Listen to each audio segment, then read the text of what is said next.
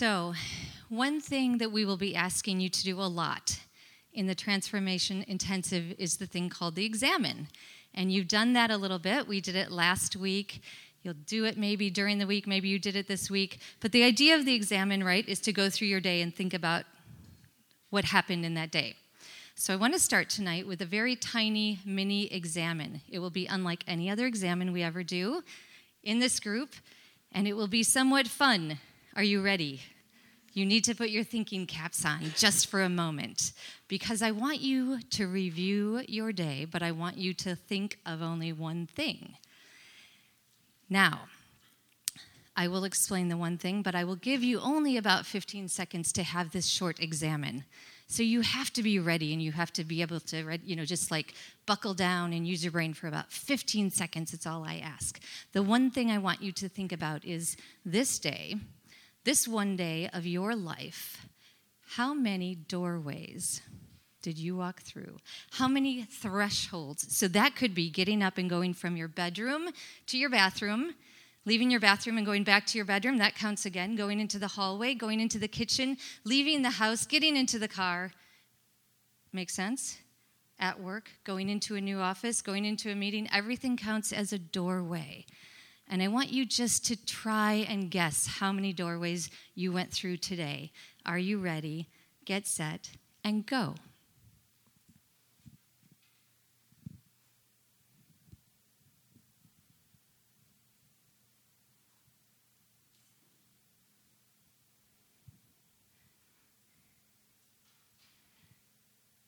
All right, now this is just an estimate. For those of you who are statisticians or math people, you're probably still going to keep thinking about this. So the really important exercise now is to stop counting. You have to stop. How many did you come up with? Anybody? 55, 32, 68, 100. Someone I talked to said over 200 doorways in one day. Okay, so now stop counting. You don't get to keep thinking, wait, I forgot this doorway. Because I do have something that I want to talk about. Because in my brain, I've been thinking about doorways, and I'll tell you why. About 2 months ago, I got the chance to go to Portland, Oregon. Great friends there. It's sort of the hipster capital of the world. And so whenever we go there, we go to this big bookstore in downtown Portland called Powell's Books. And if you ever go there, I highly recommend it. It's got meandering hallways of books, thousands and thousands of books, 3 different levels, and you could just spend hours there, which we did. I must have picked up over 100 books while I was there. But of those books that I picked up and perused and read little snippets of, there was one thing that sort of lodged itself in my brain, and for 2 months, it comes and goes. And that was this little snippet on doorways. It was a section called Entering New Spaces, the Mindfulness of Doors. Now, it was Portland. It's hipster place. I'm not surprised that I found this little snippet on the mindfulness of doors. And no matter what you think about the whole mindfulness movement and how it sort of moved from this hip new age idea to sort of empirically based research and biologically based research of the importance of mindfulness and paying attention to where you are right now and what you do right now, a lot of what we'll talk about is paying attention. And so this thing about doorways just sort of stuck with me. And I thought, I sort of like this idea, the transition. I walk from one space and I physically, with my whole body, say yes to something else. And I say no, and I say goodbye to what I walked away from. And we do that all day long with our bodies. But do we ever pause just for a second and say, I'm leaving that behind. I am entering this. And it's sometimes that we go through very difficult doorways. Sometimes we know that the space we're about to enter in is a tough space. And sometimes those doorways are just amazing and wonderful. I still, to this day, remember the second that I stepped through the doorway of my son and daughter-in-law's door and into their bedroom where they were holding their brand new baby. And it was my first little grandson, and I saw that face and my life changed forever. That was a doorway that I walked through that was just amazing. Some doors hold surprises for us. But the idea of stopping to pause was an interesting one to me. And it was with this sort of ruminating about doorways that I got up and went to Church of the Resurrection on Sunday. Now, if any of you attended Church of the Resurrection on Sunday morning, you may remember that one of the things that happened at Res on Sunday is we got new doorways. And for the last 7 years in the making, these doorways have been in process, and now they are hanging. And if you have not seen them, I highly encourage you to walk past the sanctuary doors, because they are these gorgeous doors, and they're so significant because as you walk through those doors, you are walking into a very incredible and special and intentional space where we gather together and where we worship and where there is power and where there is presence in an exciting way, because we're the body of Christ. So take a look at those doors if you have not. They tell the whole story. On one side of those doors is the whole story of Holy Week. And so it's like you're entering into this experience of that. And then the other side starts at the Garden of Eden. It's incredible. And here, tonight, you walked through the doors into this space. And it's with reason that we put this little sign there that says, "Enter in silence." Because we want you to almost, not just with your body, but with your mind and your spirit, take pause and say, this is a new space that I'm walking into tonight. And God, I am ready for transformation. I'm ready for what you have for me.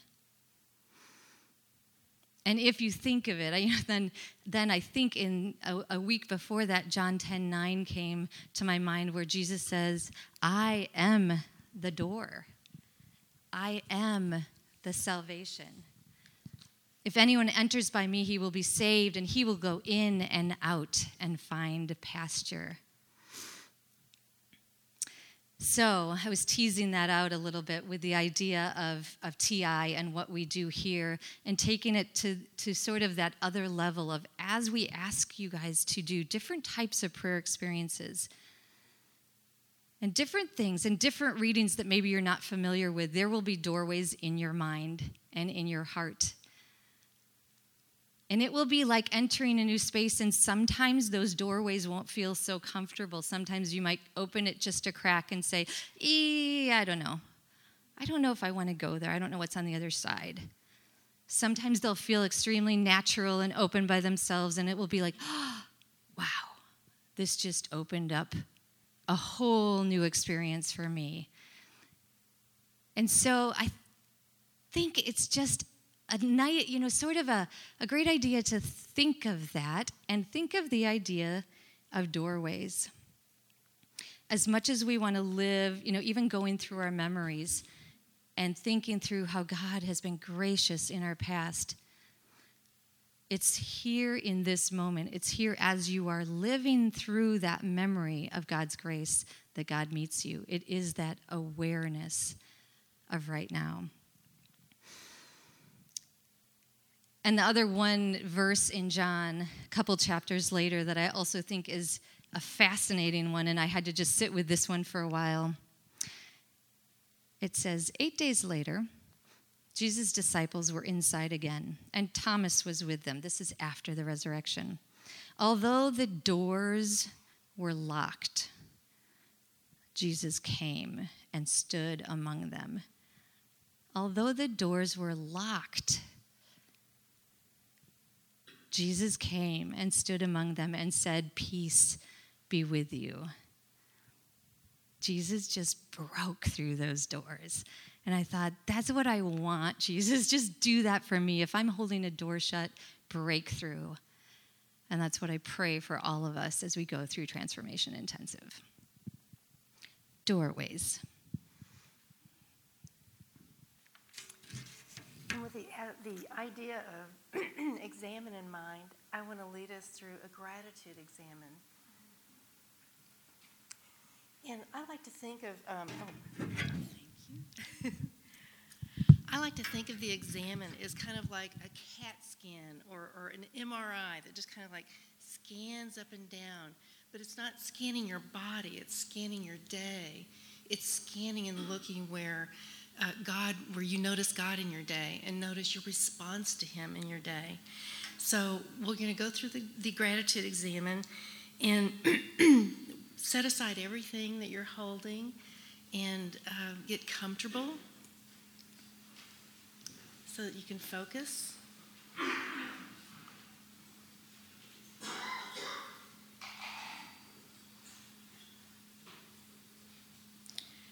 Become present to God and aware of God's loving gaze upon you. Take a few deep breaths and relax into this way of prayer. Notice God's presence dwelling in you and all around you.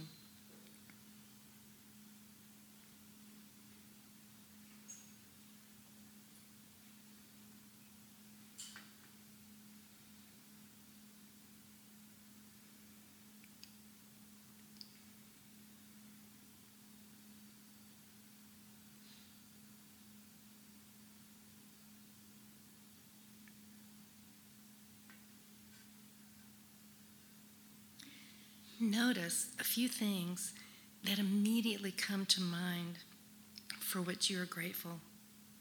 Nothing is too big or small. Express your thanks and then invite the Holy Spirit to illumine your memories of the past 24 hours.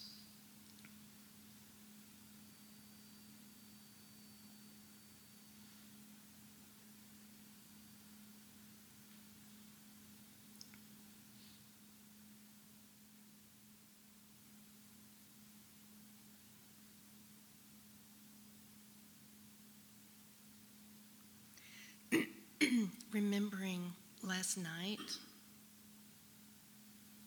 how you slept, this morning, waking up, starting your day, into midday, the afternoon,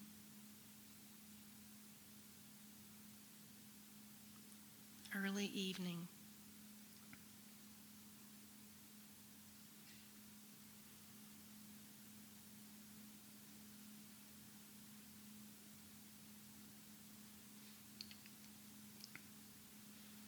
Holy Spirit, in each of these moments, I welcome you into my recollections of this day. I want to notice what needs noticing so that I can recognize God's love and generosity towards me and the world around me. Help me notice and give you thanks for all the people and circumstances and events of my life that reveal your love and care for me.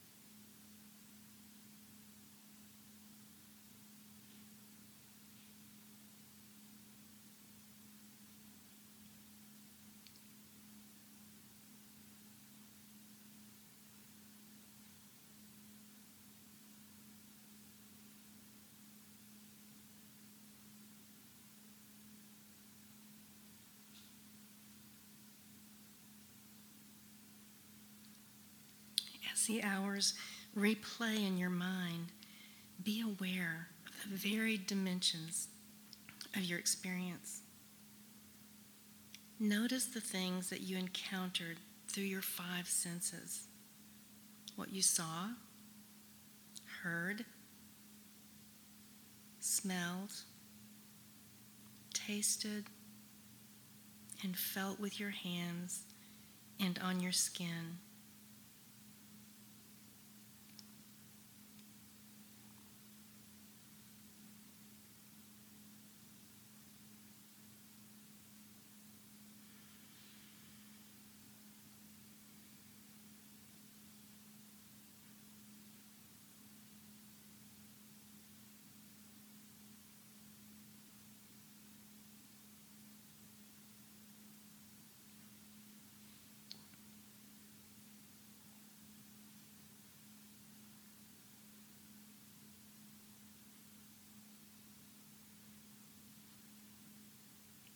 Recall faces of the people who crossed the path of your life today.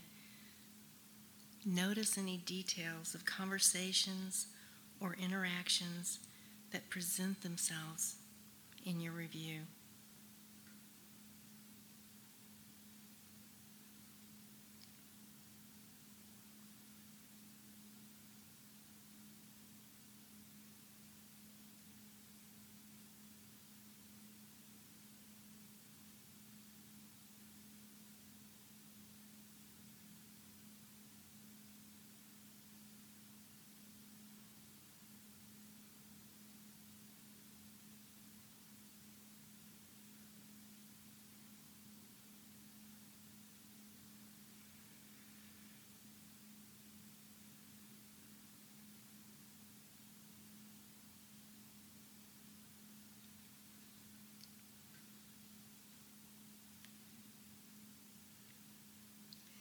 What memories from your past, if any, presented themselves to you today?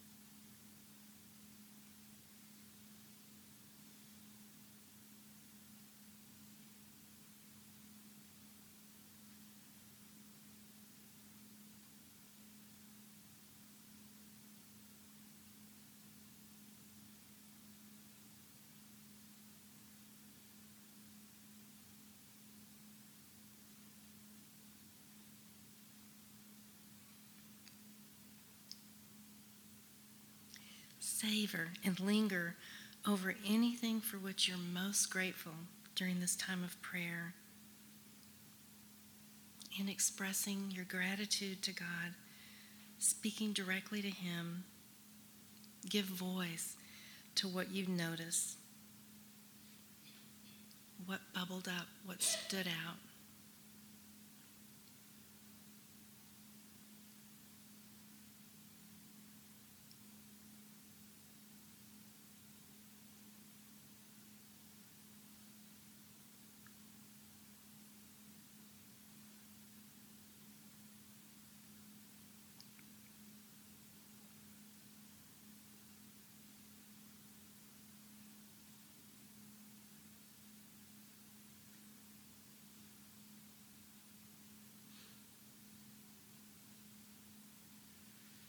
And then turning to notice any ingratitude.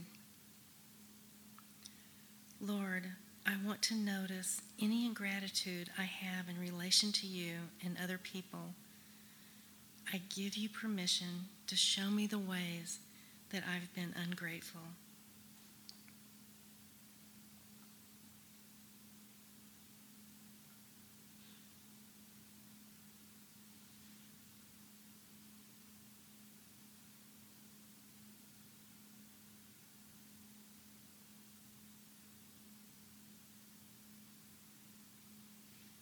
Is there any material, created thing in my life that I struggle to appreciate?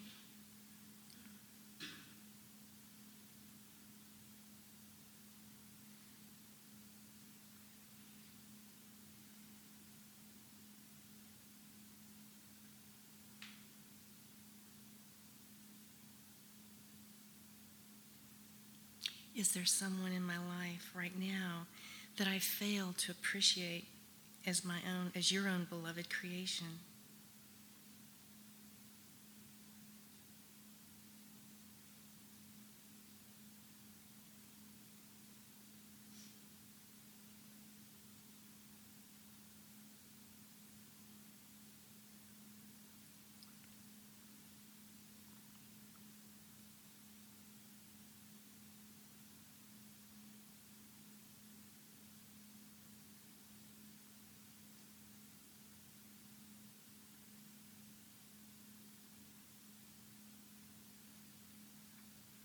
And if any memories presented themselves Is the Holy Spirit drawing my attention to something for which I was ungrateful or unaware?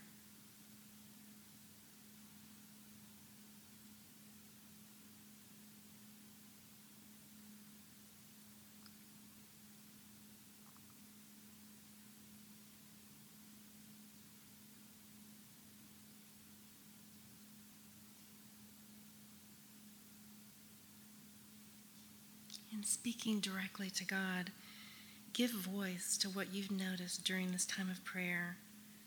Forgive me, Lord, for all the ways, large and small, that I have been ungrateful. Thank you, Lord, for this gift of my life.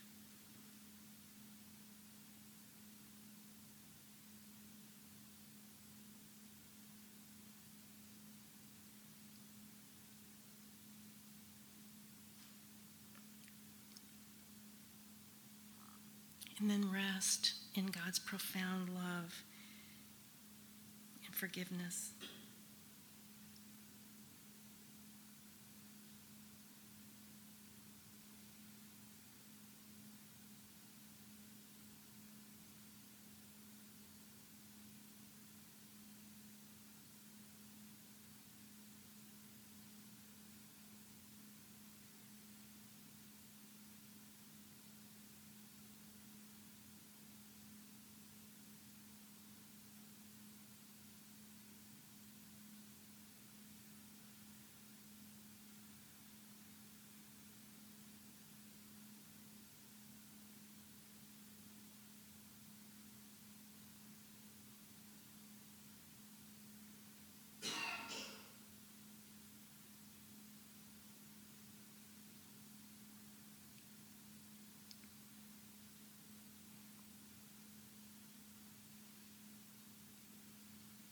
Let your experience of the last 24 hours rest securely in God's hands.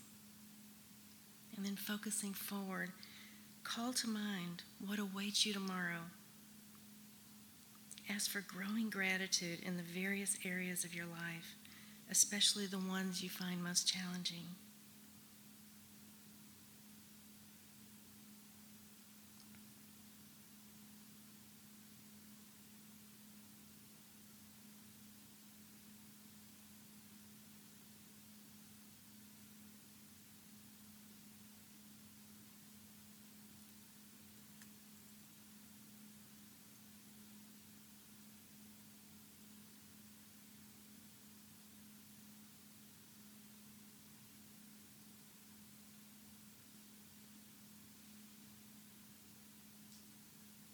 And then concluding with the Lord's Prayer, praying together.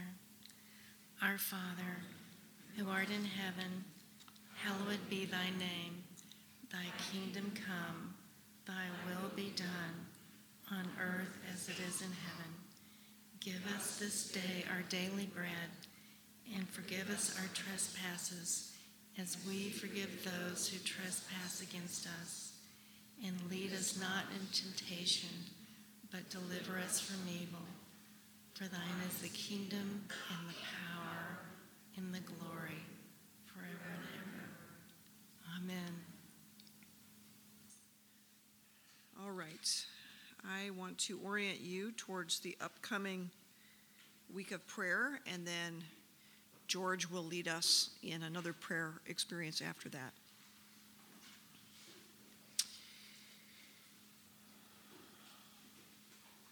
If you're following along in your Transformation Intensive notebook, we're on page 23. The first movement, week 2, God's Love in My Life Story.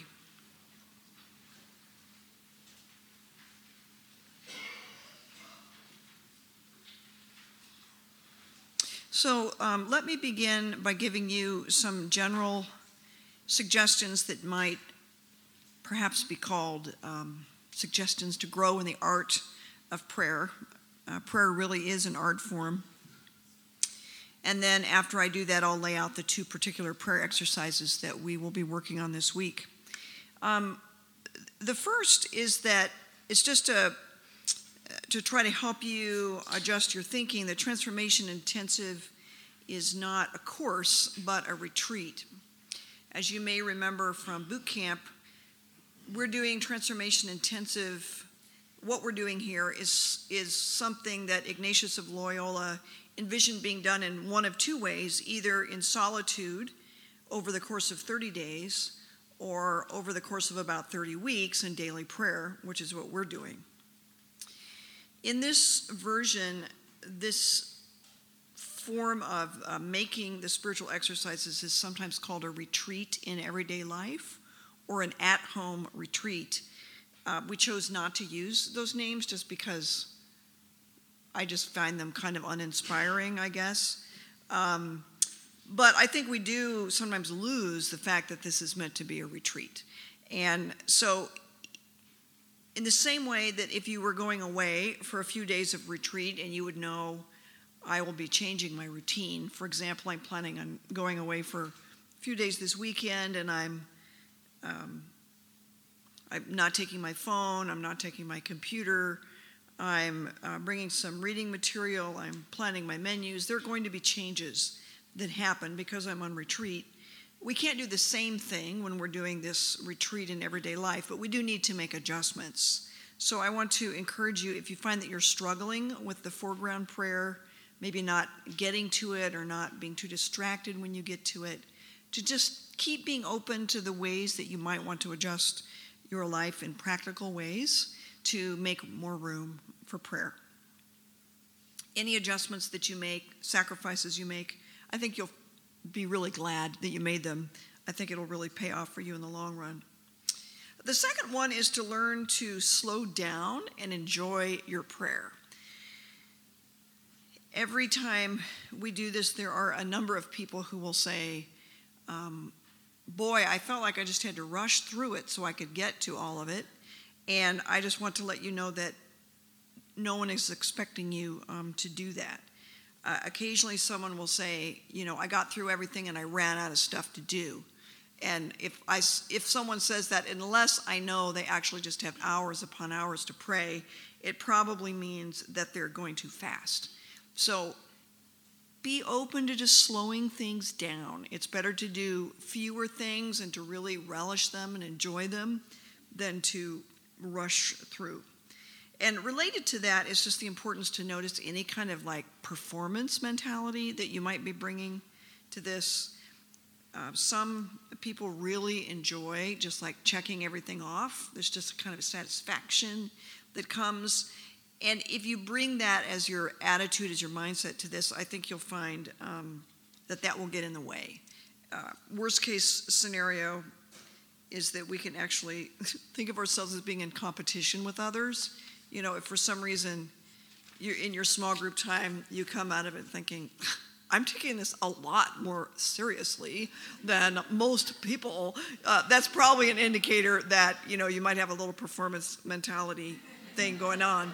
So not that I would know anything about that, but if you feel these things, all you need to do is just to ask for the grace, to have really an open and generous heart, and to be really actually quite patient with yourself as you grow. And in time, you'll find that your prayer takes on a new depth and becomes something that you really look forward to each day. But that's not something that necessarily happens in the first 2 weeks of this. It grows slowly over time. The third is the importance of paying attention to consolation. You'll hear the word consolation and we'll teach on it.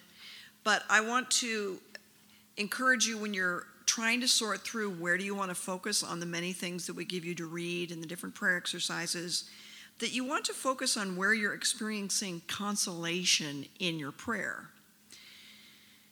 Let me remind you that if your timer is set or your candle is burning, whatever you do during that time counts as prayer. So in that expanse of time, maybe you read an article one day, the next day you pray with scripture, you're writing down some memories. Notice where is the consolation. Pay attention to it. And similarly, if you experience desolation in your prayer, notice that as well. For example, if right now as we're doing this life review, you find it so depressing that you can hardly stand it, don't force yourself to go there. And make sure your listening group leader knows. If you're really having a hard time, ask for help. Ask for some guidance and some encouragement. It's especially important, actually, to be gentle with yourself when praying with memories. Memories have kind of a will of their own. And if they are not ready to present themselves, they cannot be forced. It's almost as though memories are shy. For example, if you're sitting in a prayer time trying very hard to remember and it's just not working for you, you might try changing what you're doing. Take a walk. Timer's still running, right? Take a walk. Shift your focus away from the memory. The memory may present itself to you when you least expect it, more in those background times of prayer. Sometimes really all that we can do is say, Lord, I'm open. I really want to be open. And I invite you to influence my memories. I want to remember anything you want me to remember. So that kind of takes the pressure off of having to be overly systematic and make sure you didn't miss anything. It's just this openness. Lord, whatever you want me to remember, that's what I want to remember. My fourth suggestion is that you practice the examen in the way that works best for you. Ignatius encouraged people to pause both at midday and at the end of the day to pray the prayer of examen. And if you are, some people like kind of get the hang of this right away and it really works for them. Maybe there's an app that you listen to or a recording you listen to and it really works for you. If you're finding consolation there, you might actually experiment with doing it a little more frequently, either doing it in the middle of the day or maybe at a natural transition point in your day. I found it effective, for example, when I come home after being in the office for a while and maybe my husband's not home from work yet, or I need to cook dinner, but I go through a little routine, I change my clothes, I sit down in my study, even for 5 minutes, 10 minutes, to use those transition times to pray this prayer of examen. You need to do what works best for you. And you may find that doing this right before you go to sleep is not the best for you. But honestly, if you are so tired that you pray the examen laying flat on your bed while falling asleep, there are worse things. There are many, many worse things. So not that is the ideal way to do it, but I just encourage you to keep experimenting with this. And then my final suggestion for you is that you follow the breadcrumbs. Let me tell you what I mean by this. My understanding of how God leads people and directs them has changed over time. For a long time, I had what might be called a command theory of divine guidance.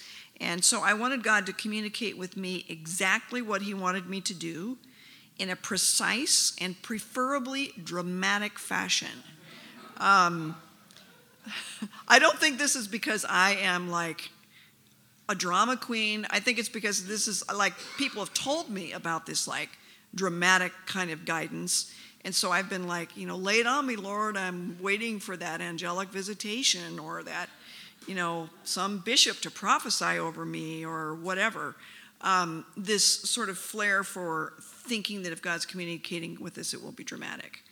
And he does do that from time to time. But in actual fact, he is, I believe, guiding us all the time.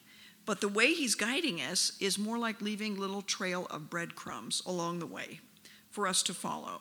And so I have to learn to pay attention to the small things, and especially these gifts of consolation that are given. We practice paying attention to the consolation in our prayer time. It's almost like we're trying to exercise a muscle, develop an aptitude for noticing consolation in our prayer time.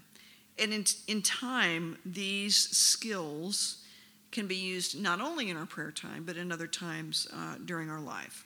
So let me encourage you just to pay attention to these little breadcrumbs of consolation, and don't be afraid to use your journal to capture those. Okay, now let me orient you towards the week of prayer that is ahead, and there are two practices I want to mention to you. The first begins on page 25. I adapted this from a mentor of mine named Bill Creed, who is a Jesuit in Chicago. And you'll see this little quote from him there right at the introduction. The present moment is the only moment in an incarnational spirituality where God is alive and active. So even when we're praying with memories, it's not as though we are asking for some sort of step into the TARDIS and go back in time. We're actually hoping and asking for the grace to work with our memories and bring them into the present moment. So here's a fun little quote for you from Screwtape Letters. This is the voice of one of the devils, and he's trying to encourage his apprentice to focus on getting his patient to not live in the present moment. Because if his patient lives in the present moment, he's more likely to encounter God. And of course, if you're a devil, you do not want people encountering God. So better to keep them away from the present moment. So this is a little quote from that. Humans live in time, but God destines them to eternity. He therefore wants them to attend chiefly to two things: to eternity itself and to the point in time in which they call the present. For the present is the point at which time touches eternity. Of the present moment, and of it only, humans have an experience of what God has of reality as a whole. In it alone, freedom and actuality are offered to them. So in this exercise, you'll take the memories that started to bubble up last week and may be continuing to bubble up through this week. And we're asking for capacity to notice and savor the gifts of consolation that God has given to us in the past by praying with them in the present moment. And as we meditate, we become more deeply on these memories of consolation. It's then that we get this clearer picture of how God has actually been actively loving us throughout all our lives.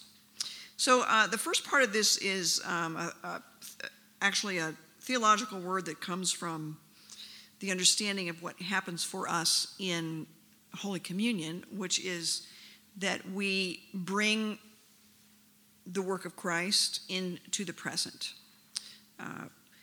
So this work of anamnesis is to bring the memory from the past into the present moment. And so you choose a memory that you want to pray with. A memory from last week, Surprised by Joy exercise would be perfect, or whatever happens to come to mind. And allow yourself just to kind of reminisce. Enter back into the memory and allow the memory to become a part of your present moment. And then I like to do this while I'm writing. You wouldn't have to. You could also do this without writing.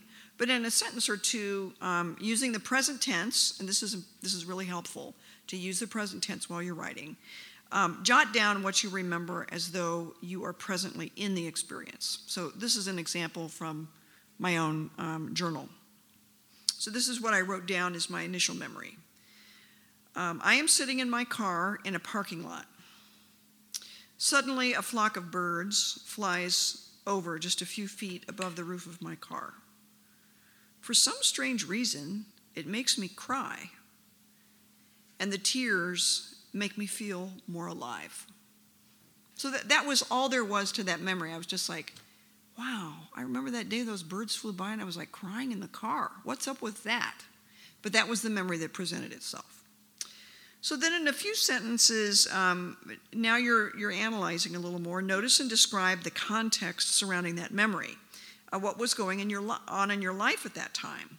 And list 2 or 3 significant events or people in this particular present moment. It can include activities, mental health or illness, physical health or illness, academic experiences, spiritual experiences, social events in your family, your job, even world events.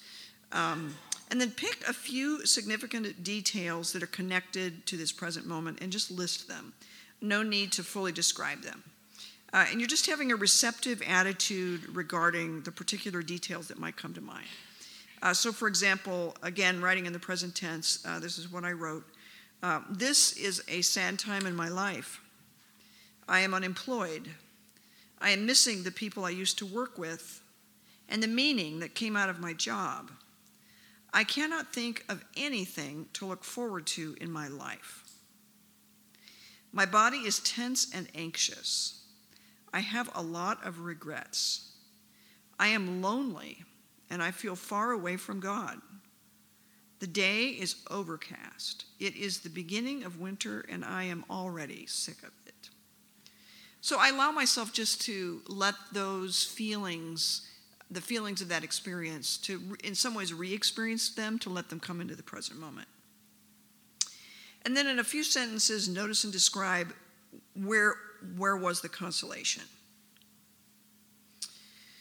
In this example, as I continue to pray with this memory and let it replay in the present moment, I turn off the car. It is very quiet. Suddenly, a noise like a train engine startles me. I feel a little frightened because I don't know what could make such a noise. Then, though I can't see them yet, I recognize that what I'm hearing are large birds beating the air with their wings. Then I hear the birds honking, and I know it is a flock of geese. I crane my head to look up at them as they fly over me, and suddenly I laugh. I feel joyful and privileged to have witnessed this event. My anxiety and regret have literally flown away with the geese off into the sunset. So in that memory, even though it unfolds right as I'm praying with it, and even though this was a very dark time in my life, when I'm remembering this particular moment of consolation, there's this awareness in the present moment, oh, God was loving me even then. So let me encourage you just to pray with your memories in this way. And if you want to add just another layer to that, you might think in terms of our liturgical year and especially of the Passion of Christ. You know, in your life, where do you connect? Was this a moment of suffering? Was this like that dead time between the crucifixion and the resurrection? Was this a good time, a bad time? Where was it? So there's a few clues here. Okay. The second thing I want to talk about is looking at God, looking at me. I think Kate Laney is here, and she's going to come up here in just a few minutes and say something. But let me introduce this to you. First of all, before I have you turn to it in your notebook, I want to describe the idea. No, I'm not going to do that. We'll read it first. So if you'll turn to your prayer resource section, page 5, looking at God, looking at me.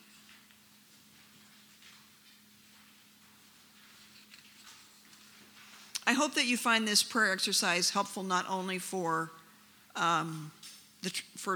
Transformation Intensive, but like for the rest of your life. I hope this is a really enriching prayer exercise for you. In the text of the spiritual exercises, Ignatius has a list of additional instructions that he calls the additions. And this is the third of the additions, and it's just a few sentences that, when you unfold them, are quite significant. This is what he says: a step or two away from the place where I will make my contemplation or meditation, I will stand for the length of an Our Father. I will raise my mind and think of how God our Lord is looking at me, and other such thoughts, and then I will make an act of reverence or humility. Practically what this can look like, you can actually do this with your body. I've done this occasionally.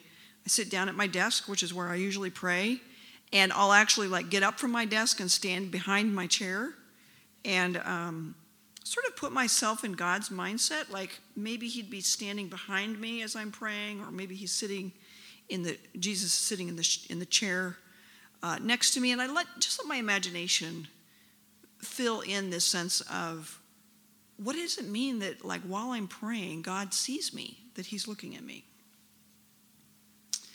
The 17th century monk, French Carmelite monk, Brother Lawrence, made popular a way of prayer called practicing the presence of God. Has anyone heard of that, practicing the presence of God? He advised people to continually turn their attention toward God as a way of mental prayer. Similarly, for centuries, Christians in the Eastern Orthodox Church have endeavored to experience a more constant connection with God by praying the name of Jesus continually throughout the day. Has anyone ever tried that? Pray the name of Jesus continually throughout the day. A few of you, right? Ignatius of Loyola adds another layer to this way of prayer. He builds on that tradition. In his tips for getting more out of prayer during the first part of the spiritual exercises, he recommends trying to think how God our Lord is looking at me. This simple mental act of acknowledging the profound reality that God's love for us is antecedent. It comes before our love for God. So prior to our decision to contemplate God in prayer, God is contemplating us, each of us in a personal and relational way. Such attentiveness towards us calls forth a response of love from us towards God. As the Apostle John says, we love because he first loved us. In effect, Ignatius exclaims, God is practicing your presence right now. Pause for a moment and take that in. One of the ways I like to explain the simplicity and the power of this is to say a little bit about my dog, Andy. Now, Andy died a few weeks ago, so I'm not planning on crying when I read this, but just to let you know. If that happens, it just could happen. So my dog, Andy, and I had a very, very close bond. He was very attached to me. He thought I was awesome. Everything I did was awesome. He was my biggest fan. And because of that attachment, he was just very attentive to me all the time. So if I was at home and he was awake, he was looking at me. He would position himself wherever he was so he could see me and keep his eye on me. And anytime I would suddenly think, where's Andy? And I would turn to look for him, there he would be, looking at me. And as soon as he realized I was looking at me, what would he do? Any dog lovers here, what would he do? What happens when you look at your dog? Right, they start wagging their tail, right? And you smile, and all of a sudden you've got this like neurological thing going on between your brain and the dog's brain, and it's wonderful. It's absolutely wonderful. I was thinking about this as well when I was at the airport this weekend. I was standing in this very, very long security line in Denver, and there was this little baby in a stroller, and he was looking around, and all of a sudden the man in front of me, he fixed his eyes on that man. And I saw the man like do a double take when he realized that this baby was like staring right at him, you know. And as soon as the man looked at him, you know, the baby's face lights up. You know, and the man's like, I don't even know who you are, but you're making my day, baby, you know. This is this beautiful, like, brain-to-brain, creature-to-creature connection. And this is really actually what we're trying to get at, that if we have a relationship with God, then there has to be this heart-to-heart seeing of one another. So with that, Kate, come up and say a little bit about your experience of praying this way.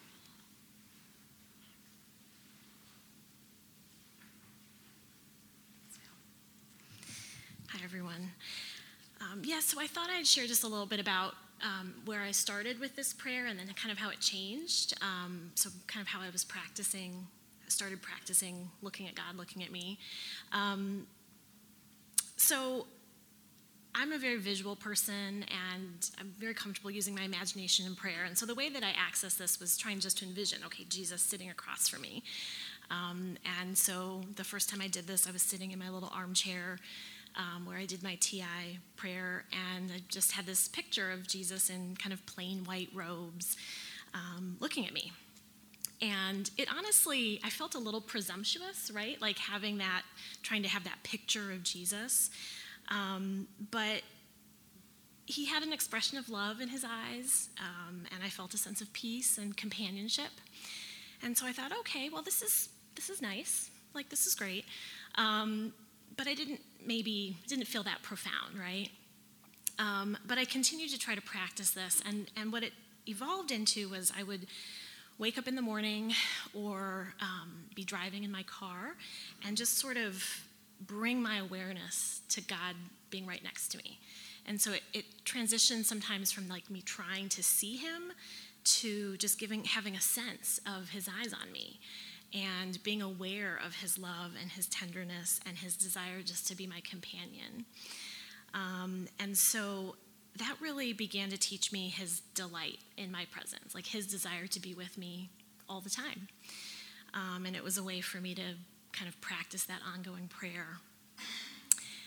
And then a few weeks into practicing this, I had a prayer experience where I was doing another spiritual exercise, and as I was starting to pray, this image popped into my mind of Jesus in jeans and a t-shirt sitting across from me. And I was out in the forest preserve, and so he was dressed appropriately for the forest preserve. And it sort of startled me because I didn't feel like this was something I was trying to imagine, but like he just sort of showed up. And as I prayed about it and thought about it, I just had the sense of the Lord telling me that, I had invited him to use my imagination in this way. And so even though it felt a little unusual, he was using that to reveal himself to me and to show me that, part of my inheritance in the Holy Spirit is experiencing his real presence in all these different ways, in whatever picture, in whatever sense that is. And I had feared being too presumptuous, and I really heard the Lord speaking to me that my sin was not presuming, but asking and expecting too little, that he wants us to presume on his love and to ask for that sort of intimacy with him in those everyday activities. And so that really grounded me in his presence and his friendship, and I hope it does the same for you guys. So. All right, one last thing. A note about the readings for this week. So we are back now on page 24. I've asked you to read Finding God in All Things, chapter 1. Can I trust God healing life's hurts? And this is just a good time to mention that although we're praying about memories of consolation, that oftentimes they are embedded or hidden in some of the worst and most painful periods of our lives. And with this also can come feelings, negative feelings towards God. And I want to simply give you permission to be honest about those feelings. Sometimes we need to let people know that we are really angry with them or that something really hurt our feelings. And for as long as we hold it in and we don't talk about it, it just festers. And this is also true in our relationship with God. So if you find while you're doing this prayer memory work, that you are angry with God or have any kind of negative feelings towards God, don't repress them, try to lay them aside, but instead bring the feelings into your prayer. And also just an encouragement that we're not trying to whitewash anything bad that happened in our lives through this work of praying with memories of consolation. We don't have to vindicate God. We don't have to recast our suffering into a positive light. We really want to feel our own genuine feelings, especially as we're praying with memories, and not see them as threatening our prayer, but as something that we bring into our prayer. Okay, George is going to conclude by leading us in a prayer experience. How many of you are familiar with this prayer technique? Okay, so quite a few people, and that's great. Since time is a bit short. I just want to say a couple things about it before we do it. It's one of my favorite prayer techniques, but one of the things it does, it kind of rings evangelical alarm bells. And really, I Googled it actually today just for fun, and found a few sites that were saying this is the doorway to the occult, folks. I mean, that was literally what was said. And I'm gonna say this: I don't think that's entirely wrong. I mean, can be, and I think there is a right way to do it. So anyway, when you start to use the words meditation and contemplation, there are a lot of Christian palms that get sweaty, all right? Because immediately we go to Eastern meditation, and I don't know about you, but in my day, the Maharishi Mahesh Yogi was making the rounds of college campuses. Eastern meditation was a big thing. We were all reading the Tao of physics and all that sort of thing, and it was a rollicking good time. But this mode of prayer, I think, is a wonderful thing, and because it brings together Scripture and it brings together your inner spiritual life, I think, in a really powerful way. I have prepared, I don't know how many sermons, and delivered them, and many times not have them touch me spiritually at all. And I can tell you why, now looking back. It's because I operated completely up here. I built up a lot of knowledge, but it never got down into my heart, let alone started really affecting my actions. Or certainly, if it did, it was unconscious. All right, and that's fine. So I love this form of prayer, and I encourage it. But the thing that keeps it safe and from crossing over into real mysticism and we'll just say mysticism, is that we ground it in what the Scriptures are actually saying. All right? That's what we're really trying to do. I do this with I got this big honking ESV study Bible that I do it in. All right? Because you're going to read a passage of Scripture, right? It's Lectio Divina, which is divine reading. You read the passage of Scripture, and sometimes I don't understand everything in the passage, right? There's a lot in the Bible. And I get questions, and I want to make sure I'm not reading into the passage what's not in the passage, right? And when you're looking at a passage, the real big rule is context is king, right? You don't want to just grab something completely out of its context and apply it somewhere wild. So that's why I like having the ESV study Bible. I can get sidetracked into study. Study is not this, all right? Study is something else. It's a good thing, but it's not this, So the 4 sections we've got up there: reading, just what it says. You read it. I like to calm myself down and invite the Holy Spirit into the reading, and then begin by reading. And you're going to read the passage 4 times, and we're going to do that here. You begin each section of prayer by reading the passage. And, that's the Lectio part. Then reflecting on the meaning. That's the meditatio in the classic, right? And this is where I let my analytical brain go wild, all right? I can take it apart. I can look up the stuff in my study Bible there. I want to make sure I'm on the right thing. But I start to really think about, I grab a word out of it that really, it grabs me. That's the point, right? The Holy Spirit kind of uses a Holy Spirit highlighter and highlights a phrase, maybe just one word. And it's like, okay, that's for me, Lord. And then respond through prayer. And the classical word is oratatio, right? Where you pray back. When I put on the analytical side, I come up with questions. And the big question is, how does this apply to me, Lord? How does this apply in my life? So I begin to pray back, and I'm trying to pray from my heart, not just my head. A groaning's too deep to hear, maybe. Something that struck me about it. And then resting in God. This is the spooky part, right? I turn off the analytical brain. And I set a timer when I do this. I get a kick out of doing this. It takes me 1 minute to do the first reading, typically. You don't want to read a big passage, small reading. And then my timer goes 1 minute, and then it goes 10 minutes for the other sections. And that last section, resting in God, I tell you, that is the hardest section for me to begin. I can always think of something. My to-do list is just screaming over on my desk. It's jumping up and down, knocking papers. I need to. But when I hang in there for those last portion, I am almost always blessed. And my favorite book on this is called Too Deep for Words by, I think it's Thelma Hall. I don't know if anybody knows it, but it's a really wonderful book, and it's very short. But contemplation makes people nervous when you're saying you're contemplating. You're just resting and letting God speak to you. You're just trying to be there, like Val with Andy, right?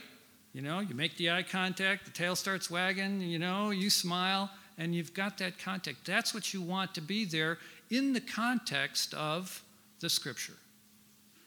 That's what keeps us safe. I think of Scripture as the guardrails on the highway. Right? You can wind up in left field so fast you're standing out there going, how did I get here? The guardrails really keep us safe. That's what Scripture really does for us. So, without any further ado, I think that's most of what I want to say. Let's do this. Yeah, okay. Well, it's like any of these other prayer techniques. You can go as long or you can compress it, but we're just want to have the experience, and I hope you'll take it deeper yourself. So you can keep your journal, just set everything else aside.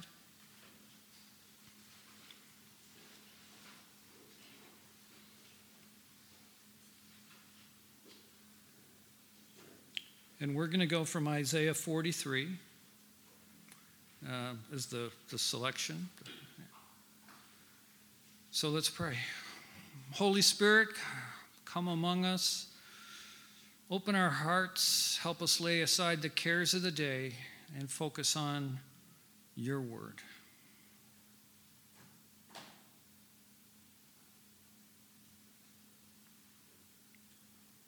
But now, this is what the Lord says.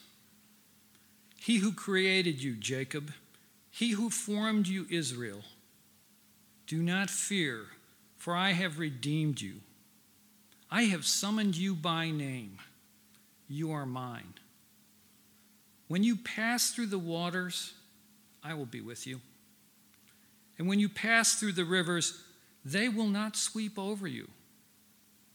When you walk through the fire, you will not be burned. The flames will not set you ablaze.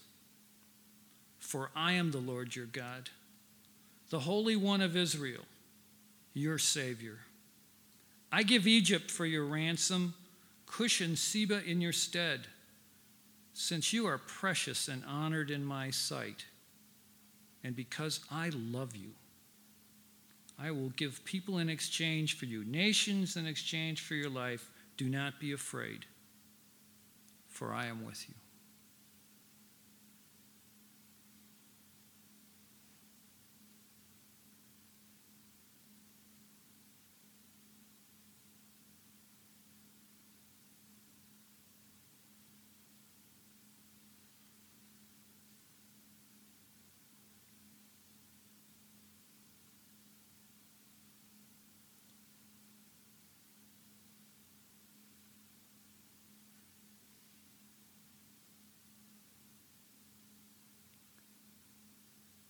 Hopefully something in there impacted you, a word or a phrase. Now as I read it again, I encourage you to just think about it, meditate it, think about it before God. Maybe you know the context in Isaiah, or you could look that up, or whatever might be a connection to you, other scriptures that come to mind. Hear the word again. But now, this is what the Lord says. He who created you, Jacob, he who formed you, Israel, do not fear, for I have redeemed you. I have summoned you by name. You are mine. When you pass through the waters, I will be with you. And when you pass through the rivers, they will not sweep over you. When you walk through the fire, you will not be burned. The flames will not set you ablaze. For I am the Lord your God, the Holy One of Israel, your Savior. I give Egypt for your ransom, Cush and Seba in your stead, since you are precious and honored in my sight, and because I love you. I will give people in exchange for you, nations in exchange for your life. Do not be afraid, for I am with you.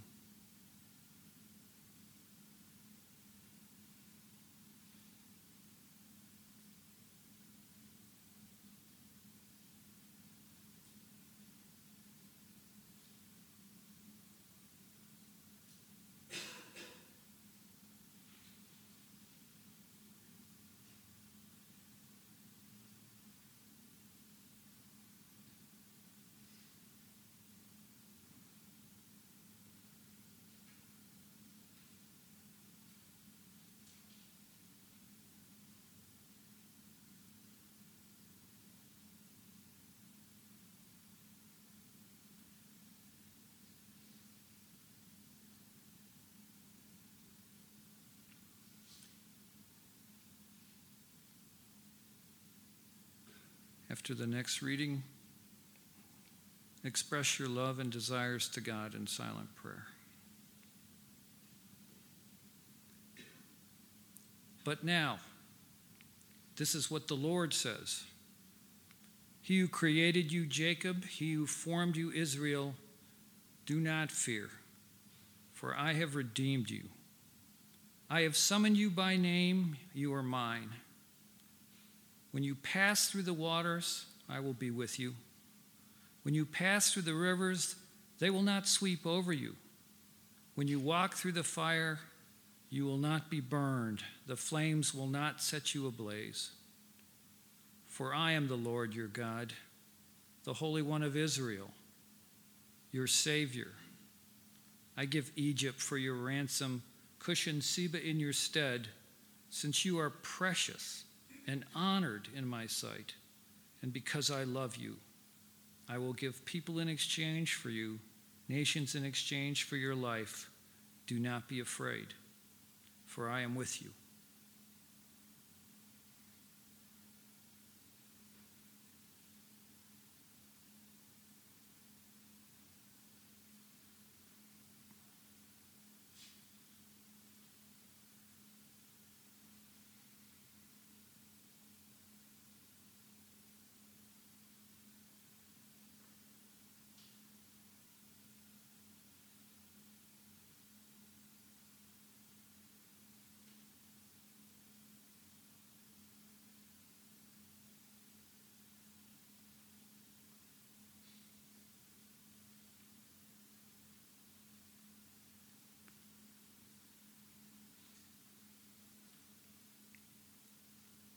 And finally, resting in God in contemplation.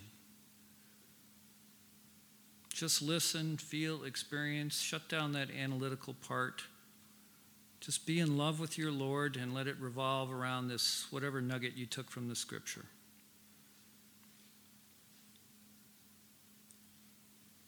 But now, this is what the Lord says. He who redeemed you, Jacob, he who formed you, Israel, do not fear, for I have redeemed you.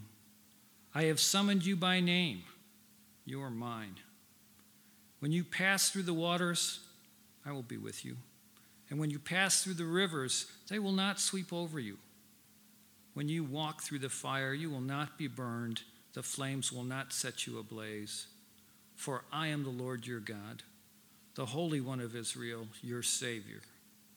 I give Egypt for your ransom, Cush and Seba in your stead, since you are precious and honored in my sight, and because I love you.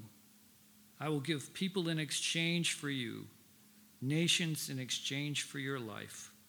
Do not be afraid, for I am with you.